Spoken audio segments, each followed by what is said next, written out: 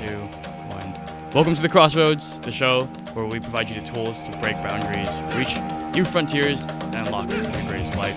I'm your host, Kai, and today, you guys, we have a very, very special guest that I've been waiting to talk to for a very long time. We're currently, if you can see on video, we're currently inside Kinjaz complex in the Vibrvncy section. And if you don't know what Kinjaz are yet, somehow, then they are a collective group of dancers that I've been following for a very long time, since 2010.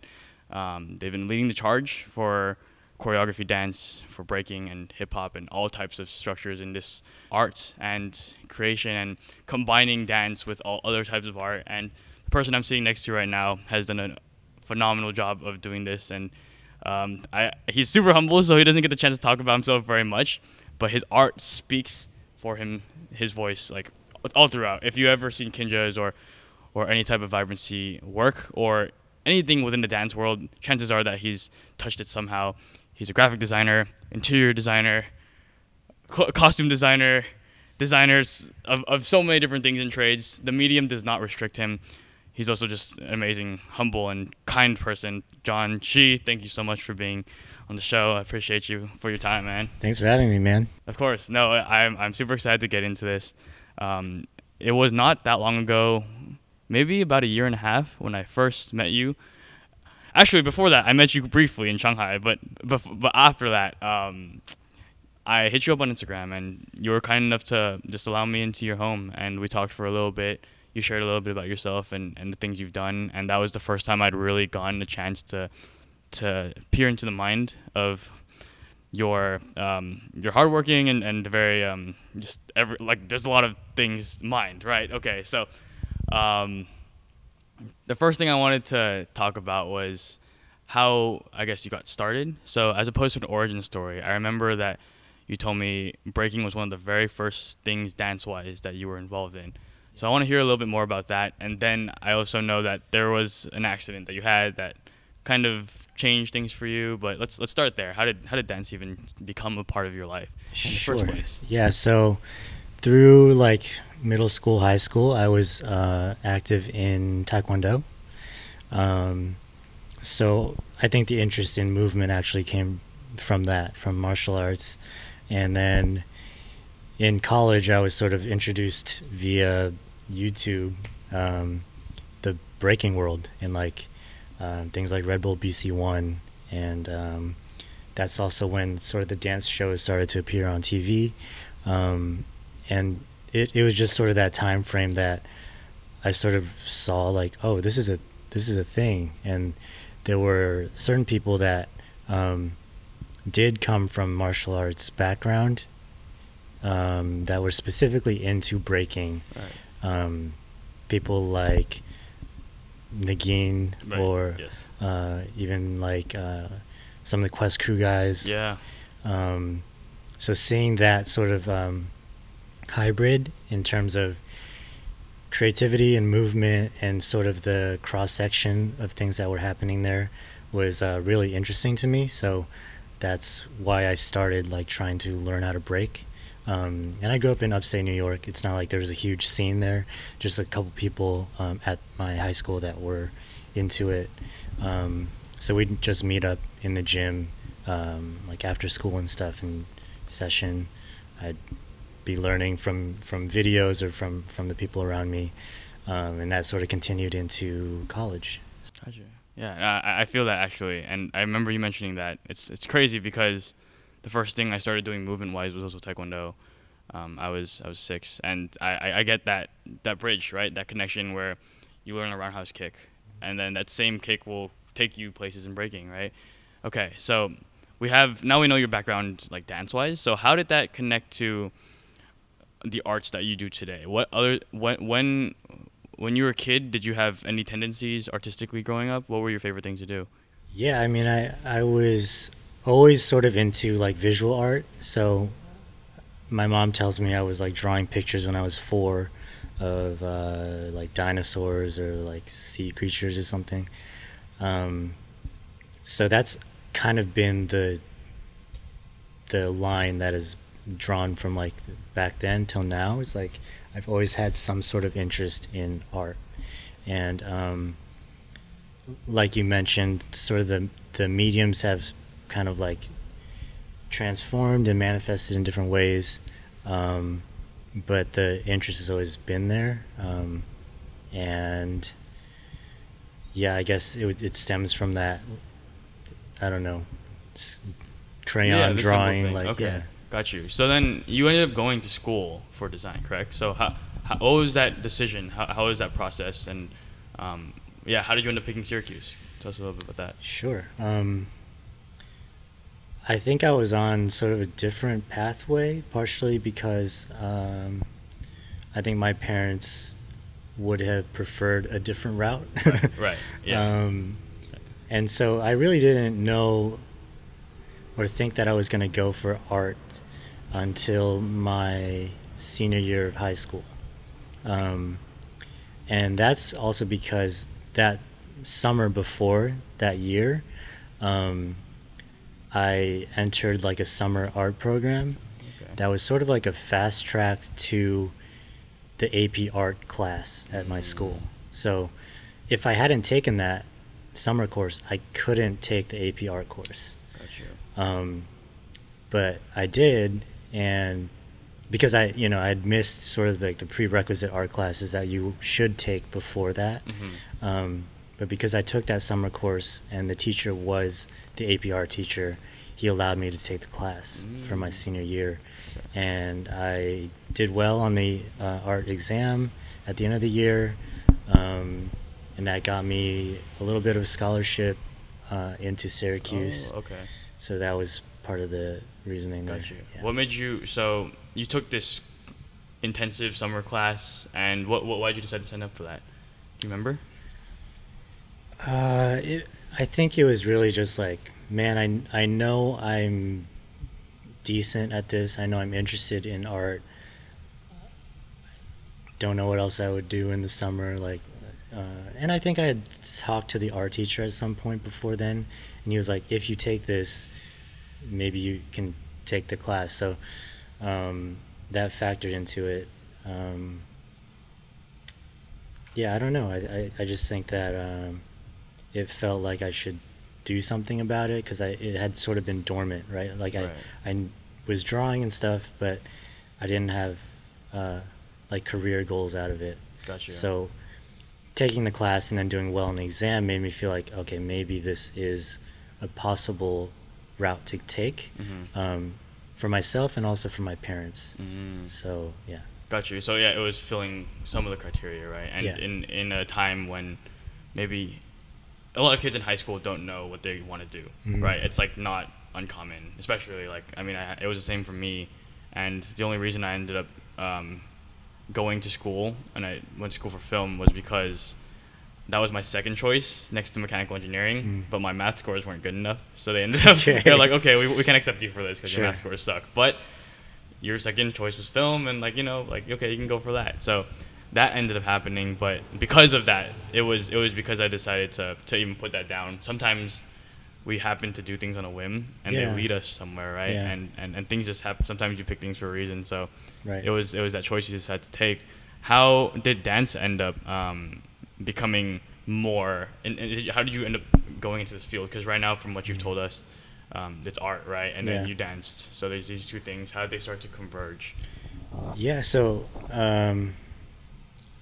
I think the general sort of interest in art, like, also I played piano since I was young, so I think dance already by itself looked like this hybrid of visual art, music, movement, these things that, like, for me stem from drawing and taekwondo and piano.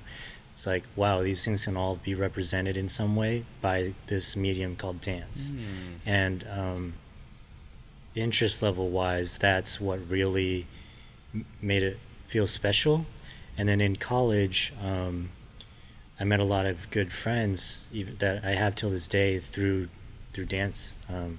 And that was just a fun time, like just this sort of recreational activity that we would all enjoy. Like, again, there's not a big scene like you have in California,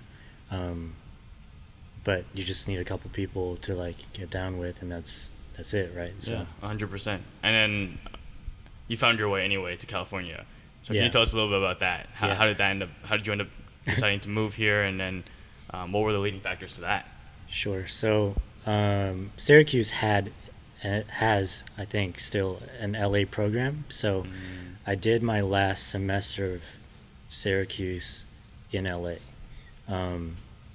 And again, the reasoning, like just thinking about everything I was into is out here. Like the whole entertainment industry, dance, design, film, like all these things are, this is where it happens. Yeah. So I just knew I needed to see it for myself.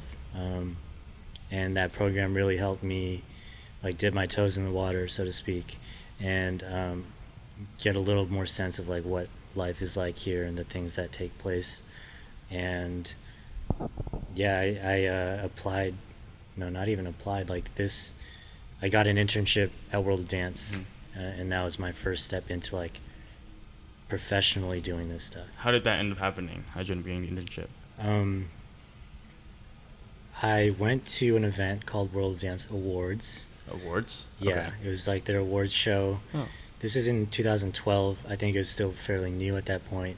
And I arrived early because like I just assumed driving around LA would take me forever. And it took a long time, but I still got there early. Okay.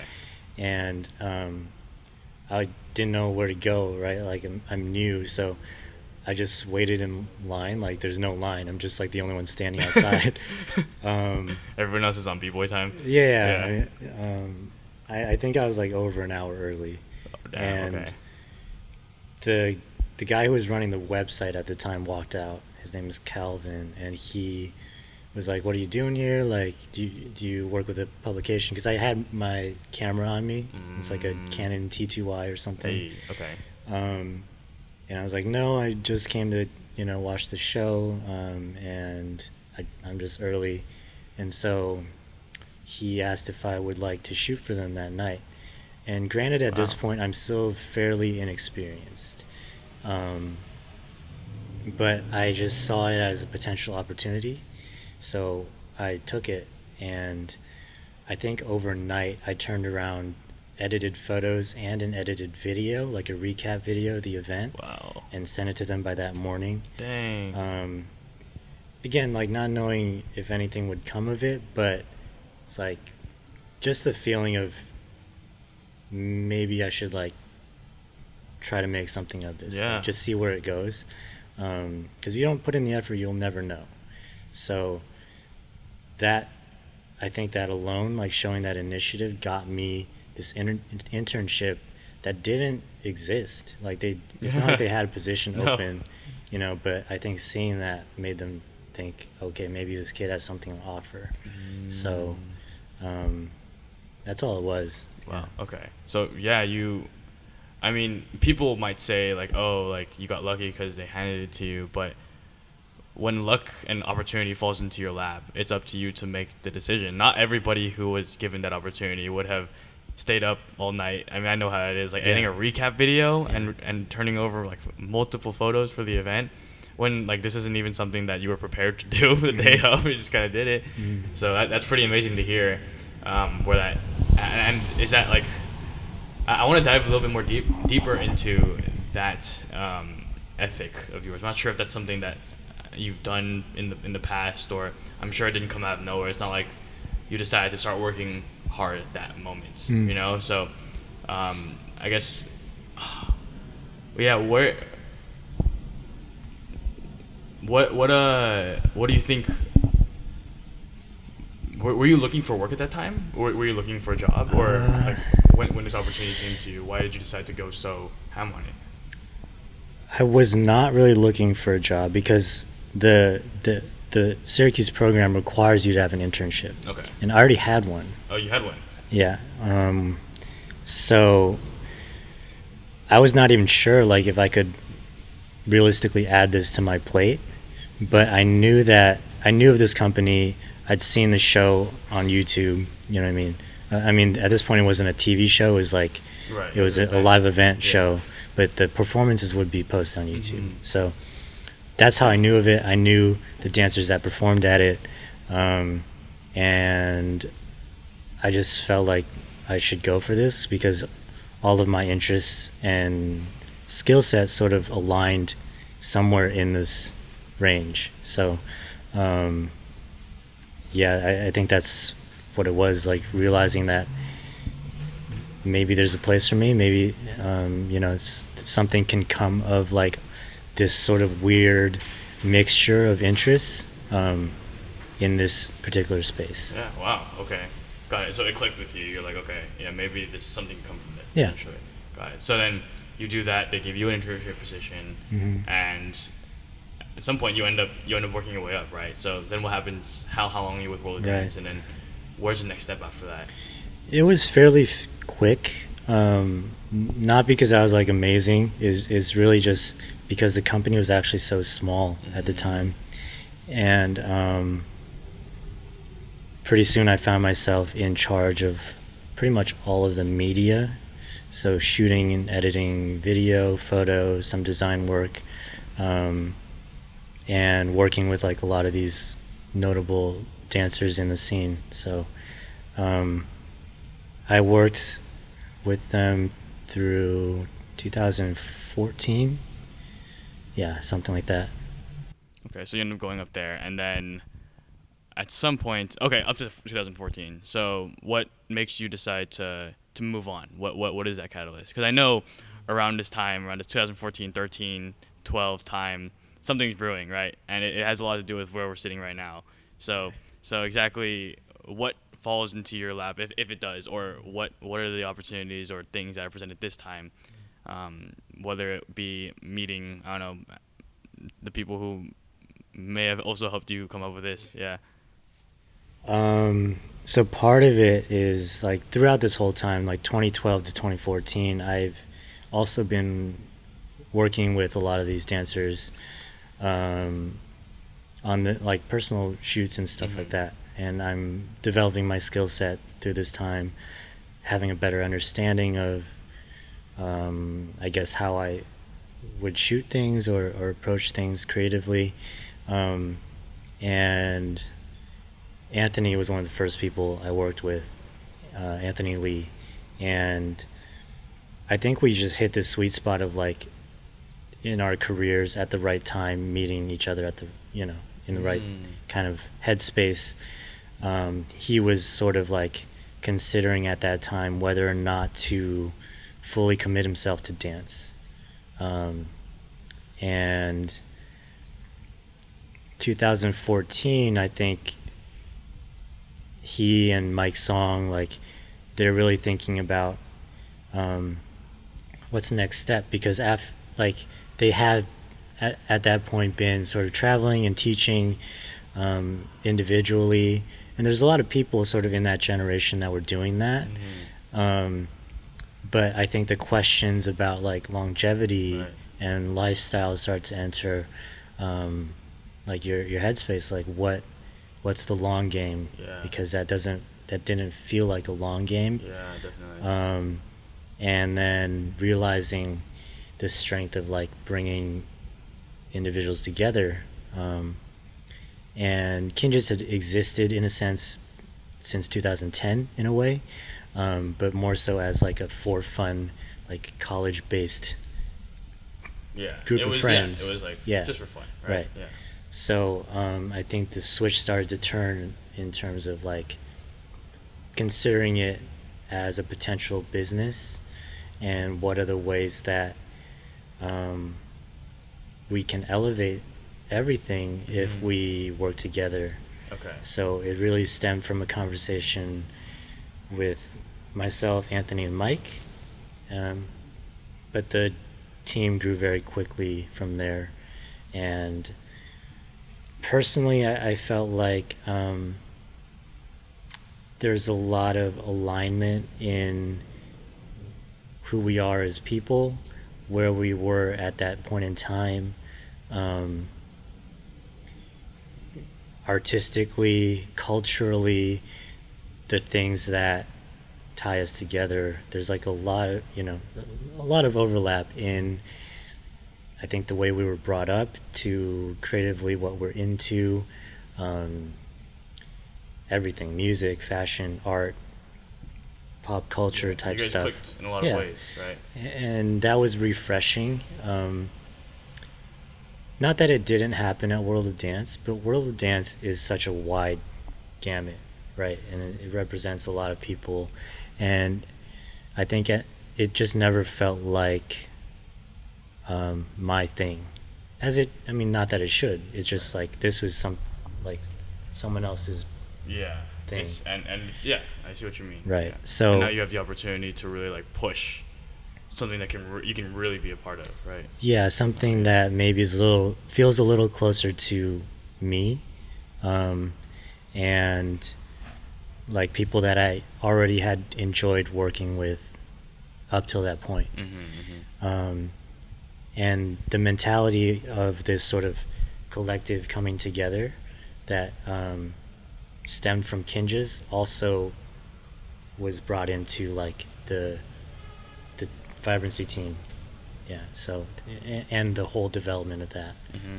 Right. So what were those like earlier talks like? Because now looking back in hindsight, it's like, oh yeah, it makes sense, like this exists, right? Like of course it works. But then back then, and still honestly, it's pretty unprecedented to hear a group of dancers, especially before this, to come together and build a entity, a company, you know, that can be sustainable in so many different ways besides just performing, right? Like you said, that's what most dancers, that was the reality back then, right? Like you become really famous, and then or you get a good following, you get flown out and you teach, and that was like one of your main forms of income. But now you guys are like, I don't know how sustainable that is long term. So what were those earlier talks like, and how did you guys begin to formulate how this is going to work back then? Yeah, so back then, I think our scope was still fairly limited. We just knew that collectively we could do things that are not really possible if we're just trying to run by ourselves.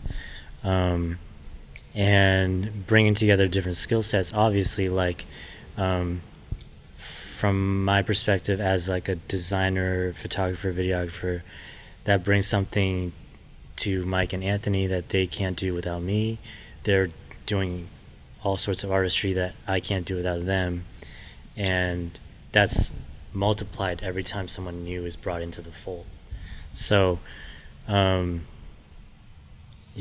hasn't really changed. It's just like, I think the scope gets bigger when new people are introduced, or like when sort of new connections are made. And the earliest sort of periphery sort of things were, merchandising. So like selling some t-shirts, you know, and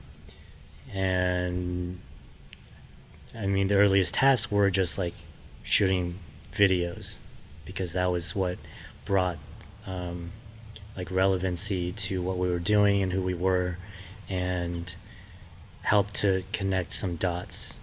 And we still use that as a strategy to this day, creating content that hopefully resonates with people, and not just people that are our fans, but like hopefully more than that.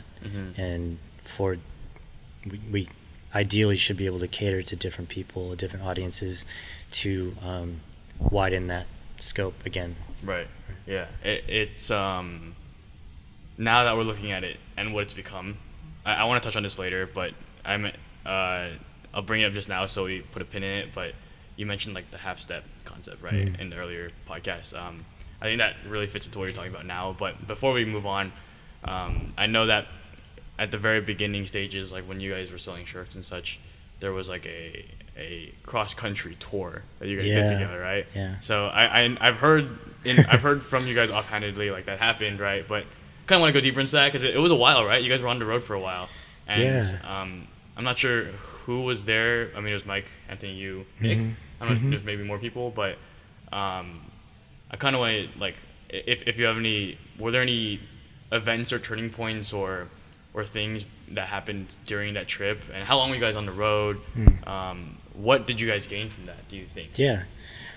That was at the very beginning. So like that's right after I left my position at World of Dance, and Mike and Ant were like, we should really like set aside time for each other and try to start figuring this out, because it's not going to be easy. Obviously, we're diving into something new. Yeah. And they suggested a cross-country road trip, and it took us like 2.5 weeks, and we kind of zigzagged. It's not like it really actually takes that long, but they sort of set it up to where they had workshops in different cities, and we kind of planned out the pathway based on that.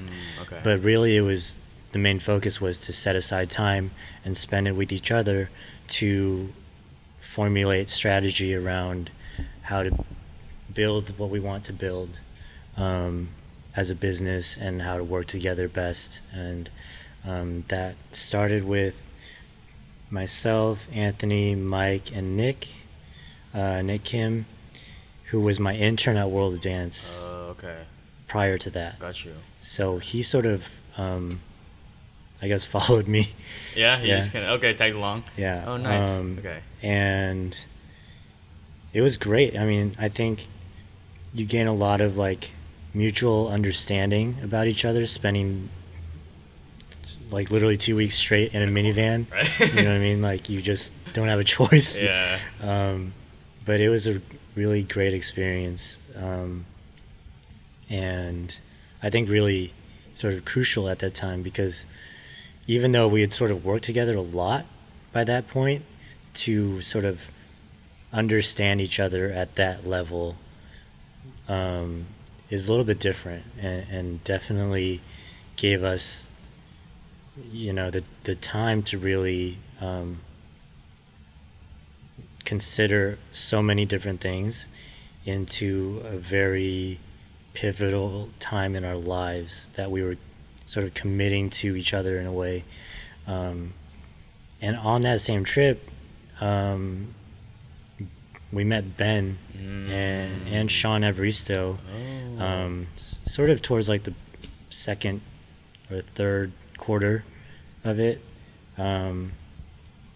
And yeah, so Ben sort of like joined shortly after that trip as well. Right. So yeah, I mean, you guys met many crucial members today, right, through that one trip, and you really took the time and dedicated a leg of time in order to make this happen. Because it's like you said, I can see the benefit definitely. Like now looking at it, just you wouldn't have been able to bond or connect or talk if you hadn't taken that leap, right? I mean, you quit your job, and those guys, I'm sure it's not easy for 20-somethings who are supposed to be in the workforce to kind of just to go for that, right? Yeah, it was daunting for sure. Yeah, so yeah, I mean, it just sounds like a great time and worth it, right? But in order to take that leap, it does take a little bit of courage. So yeah, that was great. I'm glad you guys did that. Okay, so I want to touch on, I guess, a few leaps and bounds, if you can call those that, for Kinjaz. I forgot what year it was, but you guys began to appear on TV shows. So those are, I'm pretty sure, helped a good amount in its own ways. And then even later contact with China. Like let's say after the road trip, like what was like the next big move for you guys? What did you guys decide from that road trip? What were you guys gonna do from there? So I think that time the TV shows did happen, I think, fairly shortly, maybe 2015, I think, ABDC.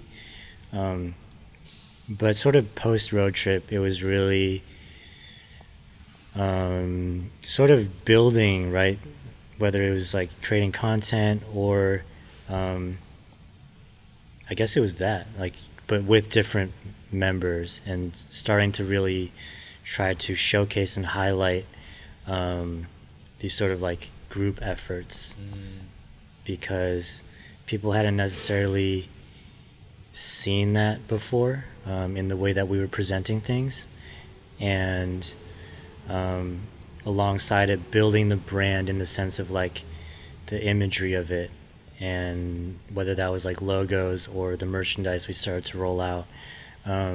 Still very basic stuff in a way, but I think even at that point, like there weren't a lot of other people doing it the way we were thinking about things. So yeah, that did lead up to ABDC, and we were on this season that was like everyone else was a past winner. Right. Yeah. You guys were like. So yeah. So how did that opportunity end up presenting itself? Do you remember?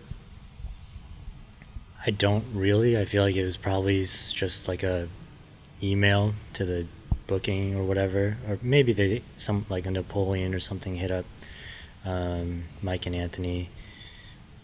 But it was definitely like, wow, we're being invited onto this. Right. Like, and that was probably because of what you guys were doing for yourselves at that point, because it's not like you were just being handed down. There were things that were, like you said, you were creating content, right? So right. And I mean, we definitely have members that were alumni on the show from different crews. That's so true I too. think that's a unique thing too. But we're like, wow, we're getting invited onto this sort of season of champions situation, and that was a sort of an eye-opener and definitely a blessing in some ways. Television it can be challenging. And you have to sort of I think the pros are not obvious off the bat. They're not what you think they are. Really? Yeah. The pros are not obvious for television? Yeah, I think Okay. reality TV is a certain kind of animal, and there's definitely ways to gain from it. You just have to be mindful of what those actually are versus what they might appear to be. Whoa. Okay. All right. So I guess from like your guys' personal experience, I don't know if you're allowed to talk. I don't know if you want or if you're allowed to talk about that. But if there is anything like that you have for people who may be faced with that situation in the future, in the past, if you have any specifics, you don't have to give an example as a personal, but just what are some of these things you're talking about in terms of being wary, being mindful?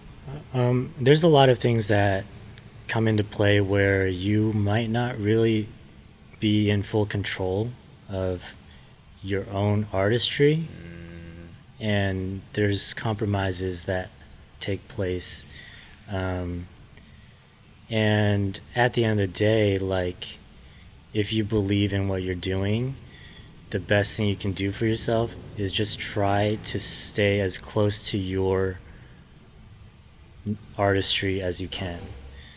Like, there's compromises that will happen no matter what.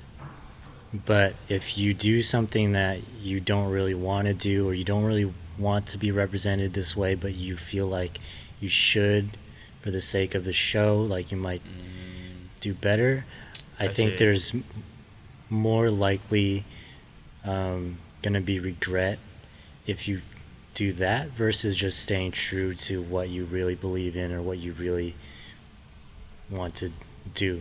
That makes sense. Okay, I see what you're saying. Yeah, it's I mean, it's like you said, it's a whole conglomerate, and so in the end of the day, it is a production, and it's not just your production, right? So there's going to be times, and I don't think this is exclusive to television probably, but just working with bigger entities, right? Is that they're gonna want to shape you and mold you, right, in ways that maybe you wouldn't necessarily want if it was just your own production, right? So it's just a matter of being as integral to yourself as you can, essentially, right? Okay, that makes sense. Speaking of that, and we'll switch gears now.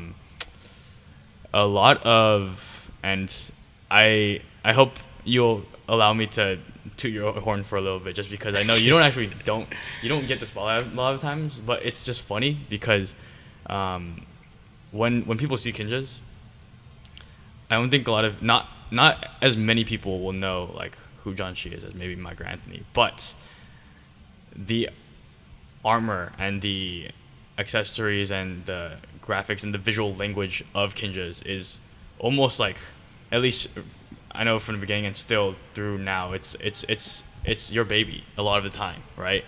Like from the logos to the visual effects to the freaking complex that we're sitting in. You know, I can't. When you told me that you designed or you helped design or you headed it, designing like Shanghai and the complex and all these crazy places, I couldn't believe it, man. Like, you are a testament to someone who doesn't allow a medium to box them in. And yeah, I mean, just wanted to acknowledge you for that first of all, which is thanks, insane. man. Yeah, of It course. means a lot. It's pretty remarkable. But the question I guess I want to ask about that is, like, how do you feel about?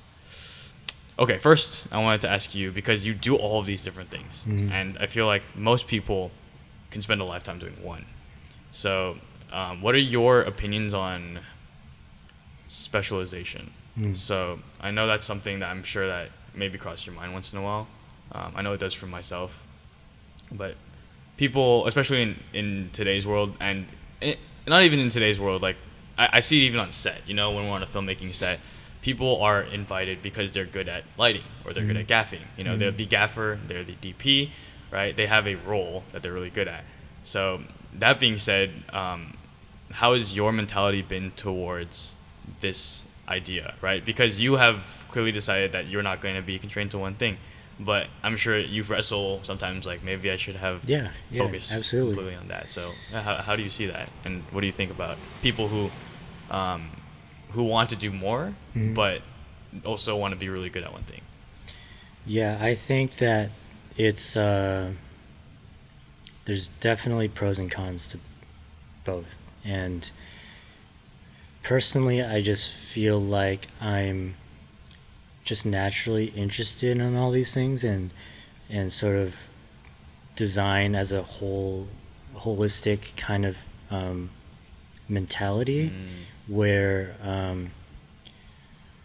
it's not because I'm great at all these things, but I am interested in all these avenues, and that by itself makes me feel limited if I only approach one. And it's tough because I think that has sort of limited my opportunities in ways, because I don't think I'm great at any one thing, but I have sort of like a unique arsenal of things that I know enough about a bunch of things that it becomes powerful as a package, I guess. And I think there's definitely people that thrive at specialization, and that's amazing. Even within our own team, there's some people that are more so specialists than I guess what I do, and that's important. And I have the luxury of my position because I have specialists, in a way, right? And yeah, I think my sort of ideal world is like where I know enough about all this sort of like little or different areas. So whether, I mean, I've never designed an interior before. I designed, I mean, the first one was the dojo in Monterey Park. Yeah. So okay, let's touch on that, just because it's not like you went to school for interior design, right? And all of a sudden, like, this opportunity presents itself. So you guys could have hired someone to just do it for you, right? And I'm sure most people, like, who don't have experience, that's what they would probably naturally do. But what was going through your head in terms of, like, this opportunities here? So was that ever a consideration to hire somebody, or how exactly do you remember? I'm sure it was, but I'm also sure that we had very severe sort of budgetary constraint. Okay, right. And again, I just have the interest, and I have general sort of design principles in my head that can, carry some weight in terms of, like, if you're trying this for the first time. I'm not starting from nothing. I have a little bit of something that's related. Right. And That's true. thankfully that was enough. I mean, it still took me a lot of sort of like more research and learning things on the fly, and you have to be willing to put in that time and energy to be successful, I think. But yeah, that's I think Dojo Monterey Park was like the baby step, and then it was Dojo Chengdu. Oh, So that was the that big was the second jump. one. That was the second one. Okay, so I have had the privilege of visiting the dojo in Chengdu, and I'll try to paint a picture in people's heads of the place. Literally, okay, so I met Chad, and he took us to Chengdu dojo while I was on a layover. It just happened to meet him on the plane. It was super random. That's crazy. I don't understand how this world works. Life is crazy, but on my 3 or 4 hour layover, they drove me over there, and I was able to go inside, and I was like, oh, you know, like Kinjaz Dojo Monterey, like it's nice, like it's well done, but the space is probably the size of a like a Starbucks coffee shop with a second floor. I'd say maybe a little bit bigger, especially like the upstairs, like a dance studio plus a Starbucks coffee shop. So I'm like, it's probably gonna be the same. Yeah, so yeah. I step inside, it's like a freaking mini village in there. It's crazy. You go inside and it looks so futuristic. Not something that you typically see in America. That you even have like this whole panoramic view of like the city. Chad called it Wakanda. Like if you ever watched Black Panther, it looked kind of like the King's Lair. It's freaking dope. Yeah. And then he told me that like you're kind of right. The way he worded it was, you're currently inside the mind of John Shih. That's what he said. And I'm just like, at this point, I haven't talked to you, I haven't known you, but dude, I'd already been following you for a while. I'm just like, this guy is like, where does it end? You know, where does the creativity end? So that was your second project. Wow. Second. All right. Yeah. So like spatial design. Yeah. All right. I mean, what was that like? What was the process of putting that together? Daunting, for sure. And I think that I do sort of start with a very practical approach and look at what are the parameters, right? And if you think about it, having been there, you know it's sort of an odd shape. It's like a weird like arc, and there's a bunch of pillars, like structural pillars that you can't move, so you sort of have to work around it. So the very first thing is like, okay, it's a dance studio. Where do the dance rooms go? Right. That makes sense. And then it's sort of, if that's sort of the bare bones, what can we do to build around it? And then, you know, at that point I was really considering things like how do we stand apart? You know, how do we make this different as an experience for people when they walk in the door? Like, I want them to feel like they're somewhere else. I want to feel like they're in the Kinjaz universe. And thankfully, working with Sinosage, they're amazing partners. They've been very supportive of sort of like these crazy creative ideas, and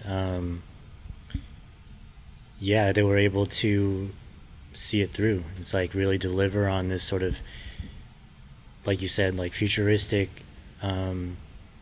The other sort of like image in my head was really like, what does it feel like to walk down the street in Tokyo or in Hong Kong, and how do we bring that element of it inside? And there is sort of this panoramic glass all the way down the length of the studio, and so it does feel almost like you're outside in the city. You're surrounded by the cityscape that has been building even since you went. There's been more development since then, and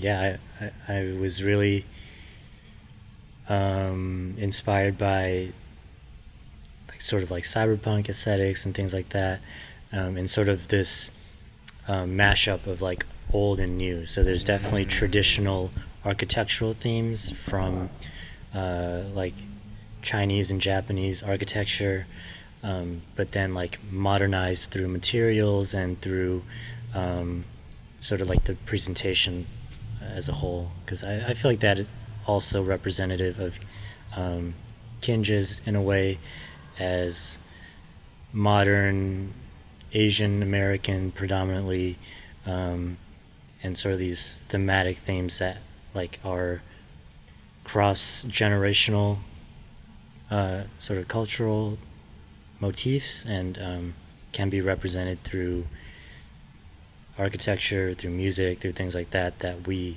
also like to kind of bend, you know. Right. Yeah. Okay. I can see where through your explanation, I can see where having that principle, foundational understanding of design comes from or works, right? Because it's like you said, the first problem or issue or thing you have to address is it's a dance studio, right? So fundamentally, let's take care of those first. Yeah. And then just get it out of the way. Right. Yeah. And so you have those, but then that's like your leading lines, right? So it's not like you're starting from scratch. You have the prompts, and then you have really strong vision of like maybe potentially like old with new, and then making it look like it's like you're like inside is outside, like a whole city. That was really impressive, because that's exactly how it felt like when I was walking through the halls, and then just seeing the scape, and also integrating the things that you're interested in, and being embracing of that. You know, I really respect that part of you guys as well, because I mean, currently we're sitting in the Vibrvncy office, which is a loft, which is crazy too, you know, but on its own. But there's like figures and helmets. There's a Mandalorian helmet right there. Yeah, there's more helmets over there. There's toys. There's figurines. So, I mean, that's also really cool. I feel like that's not something that most adults will continue to embrace and yeah, and I'm pursue. just still a kid. There you go. Yeah, I think that's a really important part, though, right? I think it's important to surround yourself with people, things that creatively inspire you. If you work in a creative field, I think that, I mean, it feels different, right? When you're surrounded by that. And again, like, what we want people who experience any of our spaces to walk away from feeling is like that feels like something special, like whether it's just different or whether it's something they also resonate with. They can identify it as like Kinjaz, Vibrvncy. That's what that looks and feels like. That's awesome. Okay, this is gonna be, I mean, I hope it helps the audience as well, but this is a question I just want to throw out for myself. So the first time I met you, it was in Shanghai Disneyland, right? Which is also kind of crazy, because he just happened to be there.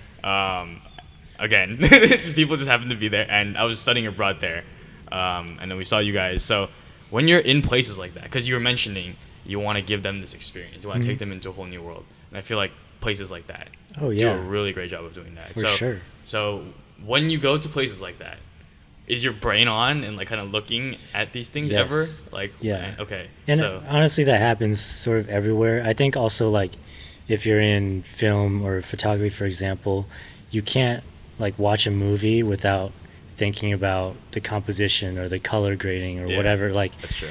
It's sometimes hard to like enjoy something and not like super analyze it, but that is sort of where I think you can draw a lot of creativity from, is if you are open to allowing yourself to experience things in that way, where you are actively thinking about, why is this shaped this way, why is this placed here, you know, like in sort of any experience, whether it's a Starbucks or whether it's Shanghai Disneyland. Right. Either or. Yeah. Just anywhere, huh? Oh, okay. Yeah, really asking that question, why, and allowing yourself to learn from your experiences. That's really special.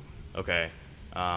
So then on the flip side of that coin, now I want to ask you about your the process, essentially, and specifically about the process, because you do so many things. Like you said, we mentioned earlier before this podcast, you currently have a deal with some retailers in Japan where you're creating apparel for Kinjaz under Kinjaz, and like it's selling in stores in Japan, which is already pretty amazing. But the quota is 15 shirts a month, right? So that's More or one less, shirt every 2 days. Yeah. On top of everything you're already doing, which is creative directing for Vibrvncy, creating films, doing visual effects. I saw those 13 projects for the Scots. You know, Yeah. like these are things you're doing on top of all of this. Yeah. So one thing is, it's not like you have any more hours in a day than anybody else. The first question I have is, on a scale of 0 to 10, how much of a perfectionist do you think you are?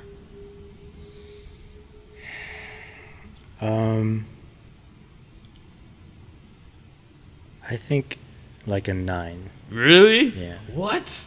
How do you even... Okay, so I was expecting the number to be low because I don't understand how it's possible you're whipping out all this stuff. Yeah, I think while you just still have to having be it. selective about it, Okay. because they're like, I think I'm the type of person that if I don't feel like I can fully commit to something, I'd rather not take it. I see. I'd rather not, put out something less than what I'm capable of. And I actually feel like a lot of people in our circle are sort of the same way, and that pushes everyone to like push a little harder. You know what I mean? So I think it's good in that sense that I'm surrounded by people that are supportive of a mentality like that does put certain pressure on each other in a way to deliver at a high level. But that's how we can succeed, right? That's how we can stand out. That's true. I mean, that's just pretty remarkable because that makes sense. So you're pretty selective of what you decide to commit yourself to, first of all, even though it's still a lot of things. But, and in a world, and I know this is something that you've wrestled with, because in a world where it seems like when we look at how social media is designed, essentially, right? Frequency is very important. The amount of times you post, algorithmically, can often favor the level of quality. And I know that's something that we're like terrible at like quantity, right? Yeah, we're the worst. And it's unfortunate because it shouldn't be like that, right? Because that requires, if you're gonna be more frequent, it doesn't require, but the price you pay might have to be for quality, right? Yeah. And that is something that I can see now from what you said, has to be something that doesn't have to be sacrificed, but you have to prioritize, right? Yeah, you do. Yeah. And I mean, that's something that is a hard decision all the time, because there is definitely value in social media, and it's hard to it's a balance, right? Because to some extent, if you look at our Vibrvncy Instagram, there's weeks that go by that we don't post anything, and when we do post, it's 3 things at a time. They all line up, they all more or less follow sort of like the color palette of the thing before. It's not easy to keep up with that in ways that like are relevant to whatever's happening right now. We're always doing stuff, but it's not always reflected in the feed.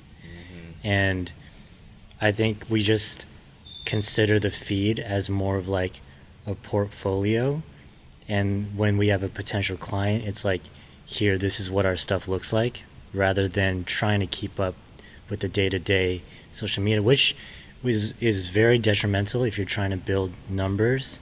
So I don't recommend this to anybody. But like, it allows us to preserve the look and feel of our Instagram in a way that hopefully has some value in it too. That's a little bit different. And so that you're totally right. That's definitely a sacrifice in many ways. I wouldn't go to say as far that you guys are terrible though. Like, especially with your personal feed, you are posting multiple times a week, and those posts are, and sometimes, but those posts are, they're high quality, you know. And it's like you said, just based per your personality, you're gonna be working on that for a while. Like we're surrounded by these fragment dolls, so there's one right there, but I remember you're doing some illustrations on Illustrator and stuff like that, little art pieces or different random things, but and the same principle when you guys have to whip out 15 shirts a month.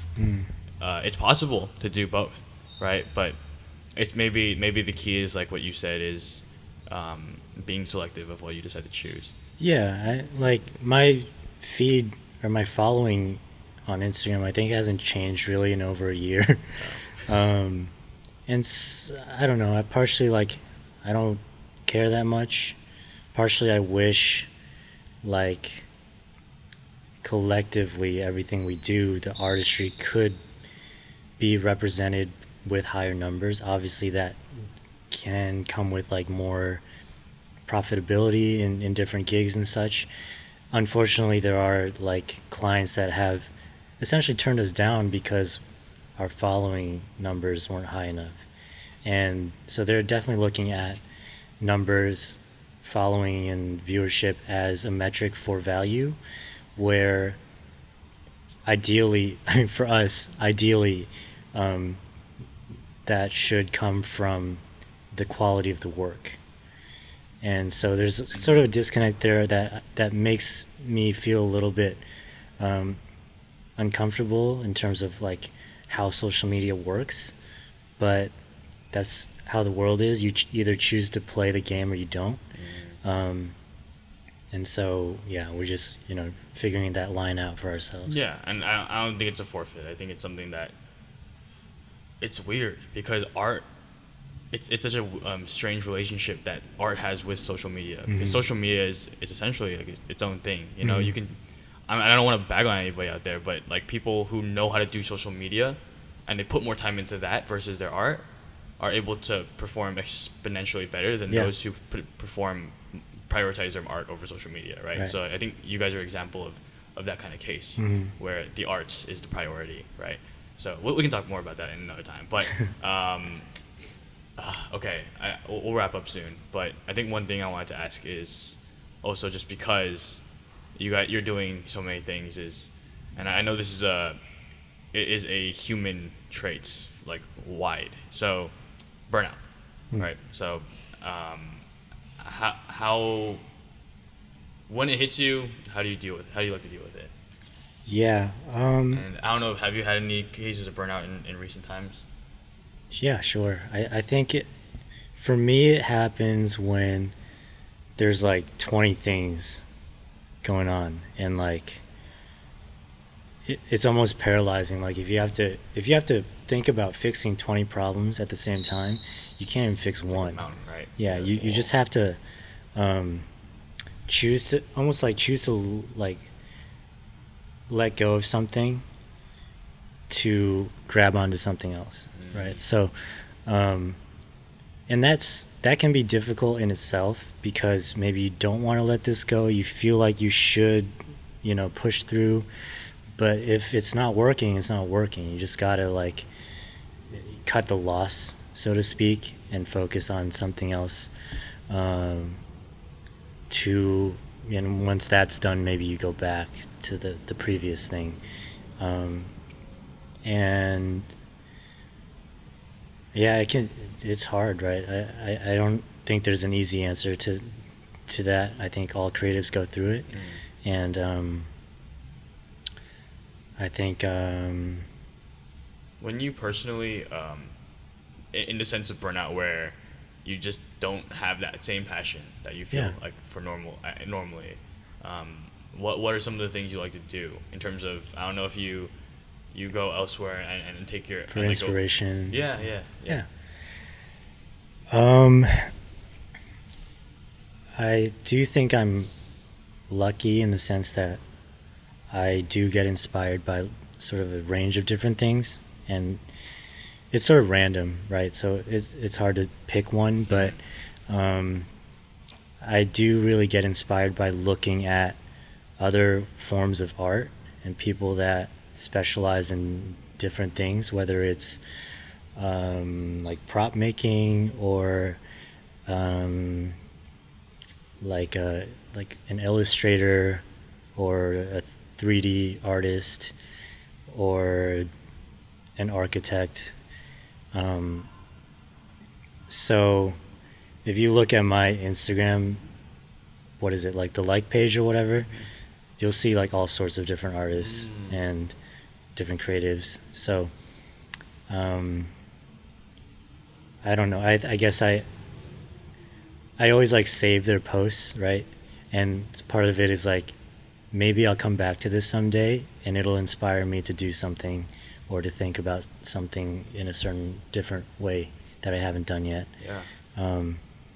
And I recently rewatched the whole Netflix Abstract series. Oh, yeah, it's a great one. Yeah, I watched it all a long time ago, but just going through all of that again was really refreshing because they really do feature a lot of amazing creative people, and what they have to say is really great. So that's a great one. Yeah, that's definitely a huge inspiration of. Well, I'm sure for designers far and wide, but I don't know. I definitely for this show, and you're definitely one of the first people that popped into mind when I saw the show. I'm like, dude, he'd love this. Yeah. But yeah, I'm glad you watched it. Okay. For sure. Yeah, it's. I think we'll wrap up now. It's honestly, John, this has been super great. The last thing I wanted to ask you is just about. So I remember in the last, if you listen to the podcast with John and Gerald on the Kinjaz podcast, it's a really great one. I would check that out. That was what I used as preface. But you mentioned that you guys have come a long way since you first started. A lot of things have been accomplished and a lot of things have been built. Mm-hmm. And so while success is like, it's relative and it's subjective, right? And who's to say like you can't always feel successful? You should to a degree feel like you're doing something, right? Mm-hmm. Right? But maybe in terms of how about after, this is all done, right? Because at some point you gotta leave it all behind and you gotta leave a legacy, right? So what do you think, and this is a deep question, so you can think about it, but how do you want to be remembered?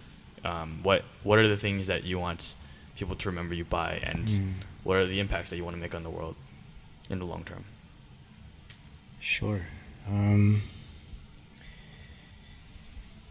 Oh man, well, collectively, if you do watch that podcast or listen to it, we do talk about this thing we call the half-step concept, right. And I am hopeful that that is part of the legacy we can leave, whether it's to dancers or other creatives, is like bridging the gaps between these creative mediums and creative artists.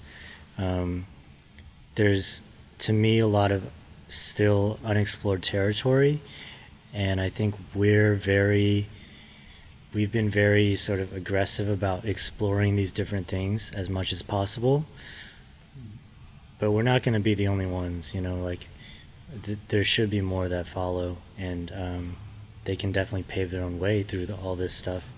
And I get excited when I get to connect with a visual artist, like in Japan, connect him somehow to like some, like the arcade machine downstairs, and bring that into like a choreography video that the guys are working on. So it's, I don't know, just things like that maybe other people aren't really thinking about. I don't know if I don't think the goal is like my legacy, but I think that hopefully a lasting impact of whatever we're doing here as the collective of Kinjaz and Vibrvncy will benefit dancers and creatives down the line, just in terms of expanding the horizons beyond like what has been typically understood as a dancer's career path. Right. Yeah. Got you. I love it. And I think that's something that is something you guys are already putting into practice today. So just before we close up, John, I want to acknowledge you. And you said that we mentioned the idea of specialization, and also there's this whole saying like jack of all trades, master of none. Yeah. But I don't think that's necessarily has to be true, right? I think you can be a jack of all trades and a master of few.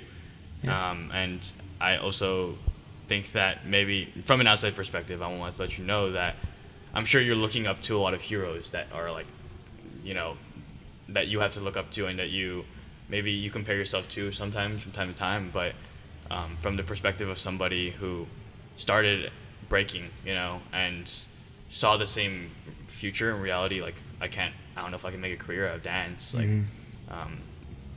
when I saw you guys and what you're doing, regardless of like if it's making like financial sense or not, it's making an impact on the world, and therefore eventually will be able to be sustainable. Just the stuff that you have been creating, like visually, graphically, film wise, seeing how you've been able to do all of these things has been extremely inspiring since probably like end of high school, and I'm sure a lot of people feel the same way. Thanks, man. Yeah, man. Like your stuff, I think, is greater than you might give yourself credit for, you know. And I don't want. I know you're not gonna get cocky because you're a super humble guy, but I just wanted to let you know that. And the whole point of the Crossroads is to show people that these things are possible, right? Like that there are people out here that exist that are doing the most, and they're doing things that you may not know are even feasible. And yeah, keep doing the thing, man. I appreciate you. And you were the person that actually inspired me to start this. I don't know if you remember. Sure. Yeah. I don't know if you remember me coming into your house, and I was like, yo, like I want to interview you. I want to do something. It's been a year, and we've had some pretty incredible people on, but I'm glad it finally came full circle. Dude, I'm happy to be here. Thanks for having me. No, it's been an absolute honor, and I mean, maybe till next time, you know? Yeah, I'm sure. Heck yeah, man. Okay, well, yeah, guys, I think, okay, well, make sure you follow John, first of all. Shih 21, correct? JYSHIH 21 on Instagram. Follow Vibrvncy with a V as the A, and Kinjaz, right? And keep updated, and yeah, you guys keep it up. Push yourself. Don't have to limit yourself, and this guy has proved that. So until next time, signing out. Thanks, guys. Thank you. Peace. What is up, you guys? It's Kai again. Thank you so much for listening to this episode of The Crossroads. Your listenership makes all this work worth it. Please don't forget to follow us on Instagram at @thecrossroadz_, or visit us at anchor.fm/crossroads. There, you can leave a voice message or questions for future episodes. And if you really enjoy the content, you can even become an Anchor supporter. By donating a small monthly fee, whether that be $1 or $5 a month, we will give you a shout out on all future episodes of The Crossroads. And if you're short on cash and can't donate, no worries, we feel you. You can still support the show in the best way possible by sharing The Crossroads with a friend. That way you will not only be supporting us by bringing us new, valuable listenership, but by helping your friends gain new knowledge. Hope to hear from you soon, you guys. Take care. Till next time.